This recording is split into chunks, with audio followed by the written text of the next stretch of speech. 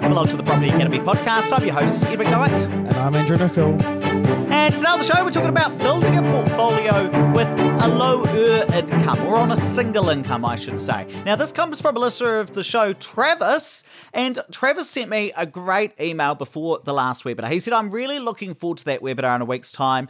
Wanted to see that topic for discussion because this is what I'm wanting to learn about.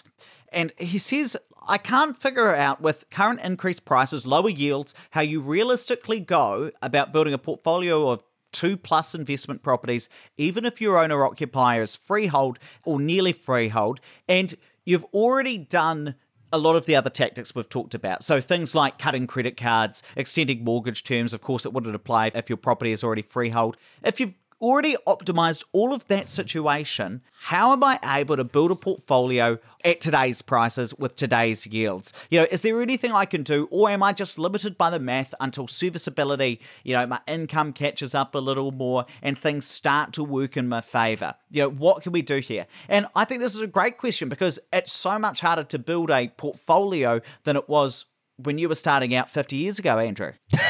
I got that one. We're talking off here. It is remarkably harder now, especially when we crunch numbers like this. Someone on a decent income compared to my measly income at the BNZ, it's really, really hard. So we did some modelling around this, and when I say we, it's quite always generous when I say we. When Ed has gone away and tirelessly built another spreadsheet for this, but I take credit for it because name's on the door. So we've worked on the assumption that there's tons of equity because you've got $1 million house, but no debt. So we've put no home debt, no other debts, no credit cards, any of that stuff. We've wiped all that out. So he could go out and buy 2 properties straight away with about 1.175 million worth of borrowing, give or take, again, using our normal strategies. So you get a 650 property and a 535 property. So you're probably buying a Christchurch townhouse and a house in Timaru or something like that. You could actually go out and do it straight away. And after that, you're probably going to be tapped out because, 100K, add in your other rental income from that, it is around that 1.2 billion. And then on the one income, it would start to say, look, there's no more servicing in there. And we'll talk about some other strategies you could use in terms of BRRRR and renovations in a second. So what I've built is a model of a whole heap of things changing. So 4% income increases every year, 4.8% rental increases, which has been the Trade Me average, 5% house price increases every year, and 2% cost of living increases. So I've factored all of these things in and built a spreadsheet. And I must admit, Andrew, at the start, I thought, this isn't going to be very interesting. And then it turned out to be really interesting.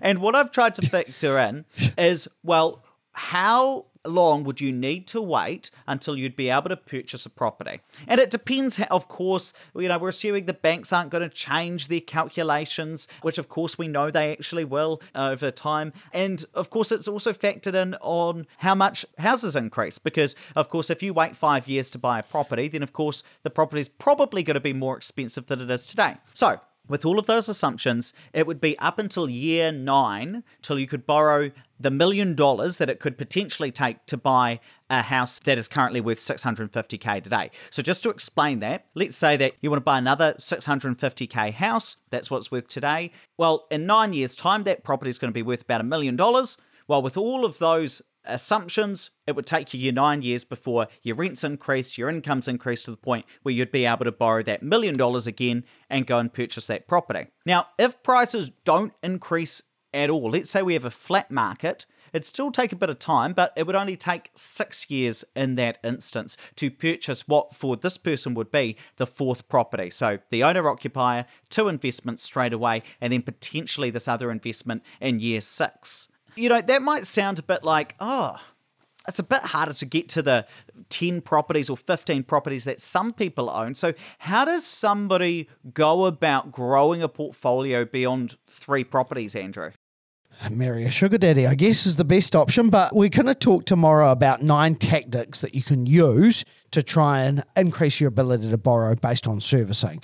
But you need to firstly focus on the constraint. So this person's got huge equity, but the income is the biggest constraint. And of course, banking criteria around that. And 100K is a really good income. As I said before, that's a whole lot more percentage-wise than what I started with. And it's just the condition of the current climate that we're in. But of course, 100K, as I said before, is a really strong income. but it is just one person earning in this household and they're borrowing more than $1 million. So it could be worth considering, partnering it up with someone, not for the sole reason of buying more properties like Ed did, but for the fact that, it does help having double income coming into the house. The other thing you could potentially go down, and this isn't one we're going to touch on tomorrow in terms of tactics, is running the renovation strategy. Now, this one is an equity-heavy strategy, but relatively income-light. And the reason, of course, is that you are renovating properties to increase the cash flow of that. And, of course, this person has got a lot of equity to be able to run that renovations-based strategy to afford the high deposit of the existing properties and then able to fund those renovations as well. Now, I've run this based on the assumptions that you could get the gross yield up to 7% of what the mortgage is. So let's say you bought a property and you borrowed 100% of that you could get the rent up to 7% per year of what the total borrowing on that property would be. Now, of course, there are some things to think about because if you go and purchase existing properties now, today, then the banks will not consider as much of that rent that comes in compared to a new build. So they're only going to take into account generally 65% of the rent you're going to get, where it'd be 75% for a new build. Now that changes the maths a wee bit. So we said for this person, they'd be able to borrow just under kind of 1.2 mil, 1.175 mil for new builds.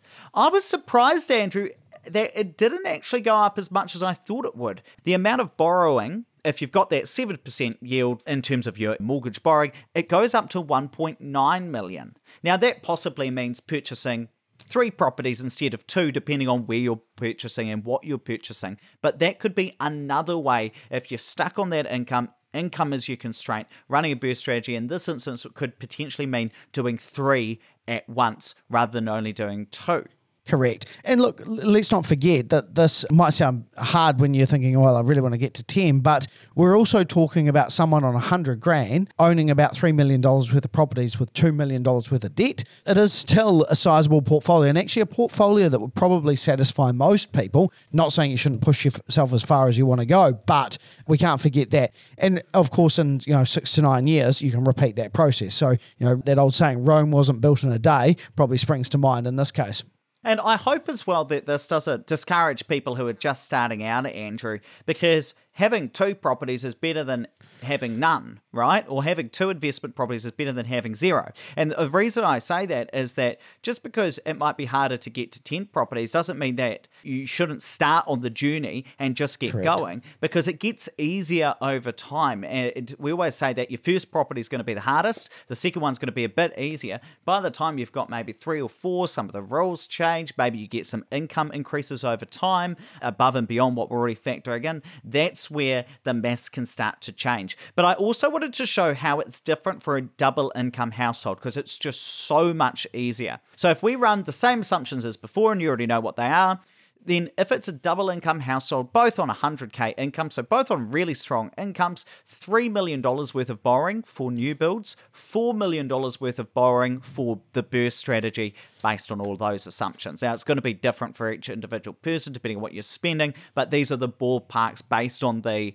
formulas that we get from the banks. 3 million for new builds, 4 million for burps. So that's probably going to get you maybe a portfolio, depending on how you spend it, 4, 5 properties maybe. If you're buying in Auckland, obviously, maybe a bit lower than that. But you'd probably be able to buy a significant amount of property there, Andrew, based on those incomes. But the real difference, though, is that once you're in a double income household and you're purchasing a higher value of assets, so 3 to 4 mil in this case, well, I'm picking that if prices go up as we expected, let's say this couple want to purchase what is today a 650k house. Well, with prices rising, they're only going to have to wait 4 years until they could purchase the additional house, or year 3, they'd have to wait 3 years to buy again if prices don't rise and they're in a flat market. Now, why does that happen? Well, as we said, they're purchasing more properties, and they've also got 2 incomes in that specific household. So if you've got 2 people working, it's going to be a bit easier than if you're in a 1-income household. And while that might seem a bit sad, that's the maths of it in this situation. So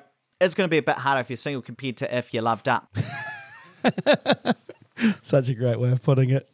Hey, look, let's wrap it up there, but please don't forget to rate, review, and subscribe to the podcast. Really does help us get the message out to more people. And hey, make sure you tune in tomorrow, because that's where we're going to go through the 9 tactics to increase your serviceability. We're calling it what to do if you're seriously stuck on serviceability, because there are going to be some tactics you could use. And hey, make sure you check out our YouTube channel, because every Wednesday, 10 a.m., we release a brand new video to teach you something new about property investment, and we do it visually. So if you want to subscribe to that, tap or swipe over the cover art. I'll drop a link in there. Or just Google Opus Partners YouTube and then hit that subscribe button.